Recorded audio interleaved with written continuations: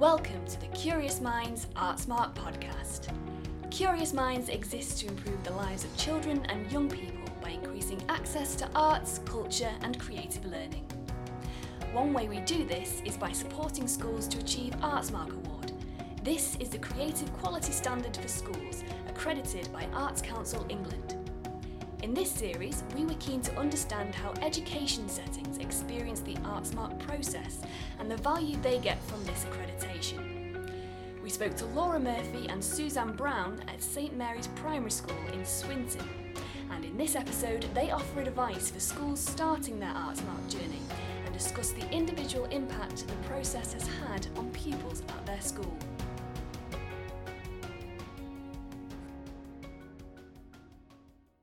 You can't really get it wrong.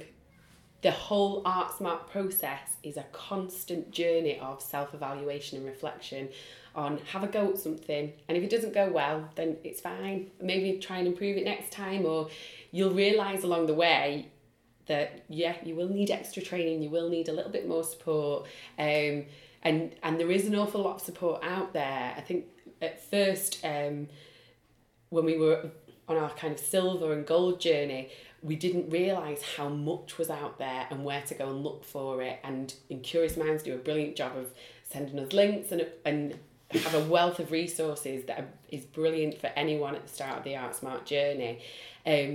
But have a look at what you've already got and think about what you want. And no dream is too big. And I know that sounds really cheesy, but just go for it, because if you get excited about it, then the children will be a million times more excited about it. And the results at the end of it, every arts week that we have, we are on a constant high afterwards, because it is just amazing what you get out of it. The ArtSmark journey just provides you with a kind of card to say, just go and do whatever you like, have a go, find the support, and the outcome's brilliant. Yeah, if you are starting your journey, in your school, well, find out what's in front of you in your school. Have that whole staff meeting and find out what are your staff passionate about. Where are their talents? Okay, because they might be the geography coordinator, but they might be able to play the piano and you didn't know. Find out what's there and what people are going to drive. Because if they're passionate about it, it will be successful in your school. Mm-hmm. And also it does have a massive impact on so many other areas. It's not just the arts in a school. It's, it's looking at your gifted and talented children. It's looking at, those children with mental health and wellbeing issues. It feeds into an awful lot. So it does have so many other benefits. We've got a little boy at the minute, and it's funny because I've been practicing with him every lunchtime. He's always been a very bubbly character, but since we started our arts weeks a few years ago, he's enjoyed it so much that he's been dancing a lot more, and he started singing and performing. And last year he was really lucky to go and be one of the backing dancers for Justin Bieber.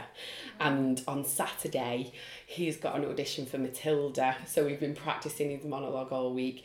But for a child and a boy as well, who is a very confident little boy who would normally go down the kind of sports route, he's totally been inspired by the arts and has been really, really successful. And we're so proud of him, and we're so proud of all our children. But the fact that he's gained the confidence as he's gone through the school to do such wonderful things is brilliant.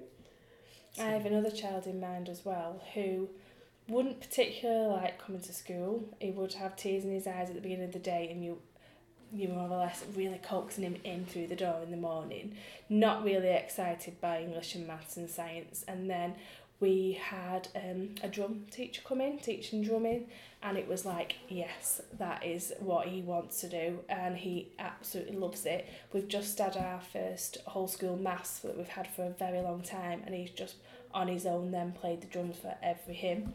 And it just seeing him then, it just does make you really proud, because you've actually found something that he's passionate about, and he isn't coming in grumpy. He wants to come in and do the drums, and that was just us getting a drumming teacher in. We didn't do that before. Has found that, And another drumming, it was another, we took our children out to the local high school who were doing the steel drums, and my whole class found it really hard, and one boy who had special needs, very anxious boy, had a stammer, didn't really speak much, he just picked it up like that, and then he went every week then to the steel drums, and he plays for Salford Steel, and he loves it. That's amazing. And it's stories like this that totally make it all worthwhile. And just when you see that, or when you see something come out of a child that you've not seen before, it just makes it so worthwhile. And it can change school for that person completely. You know, because you do get children who aren't the biggest fans of school, and then the ones that skip in every day and absolutely love it. But when you find it for that person, it's brilliant. It really is. This podcast is part of a wider series of audio insights called Curious Conversations, which look at the impacts that cultural education programmes are having on the ground in northwest England.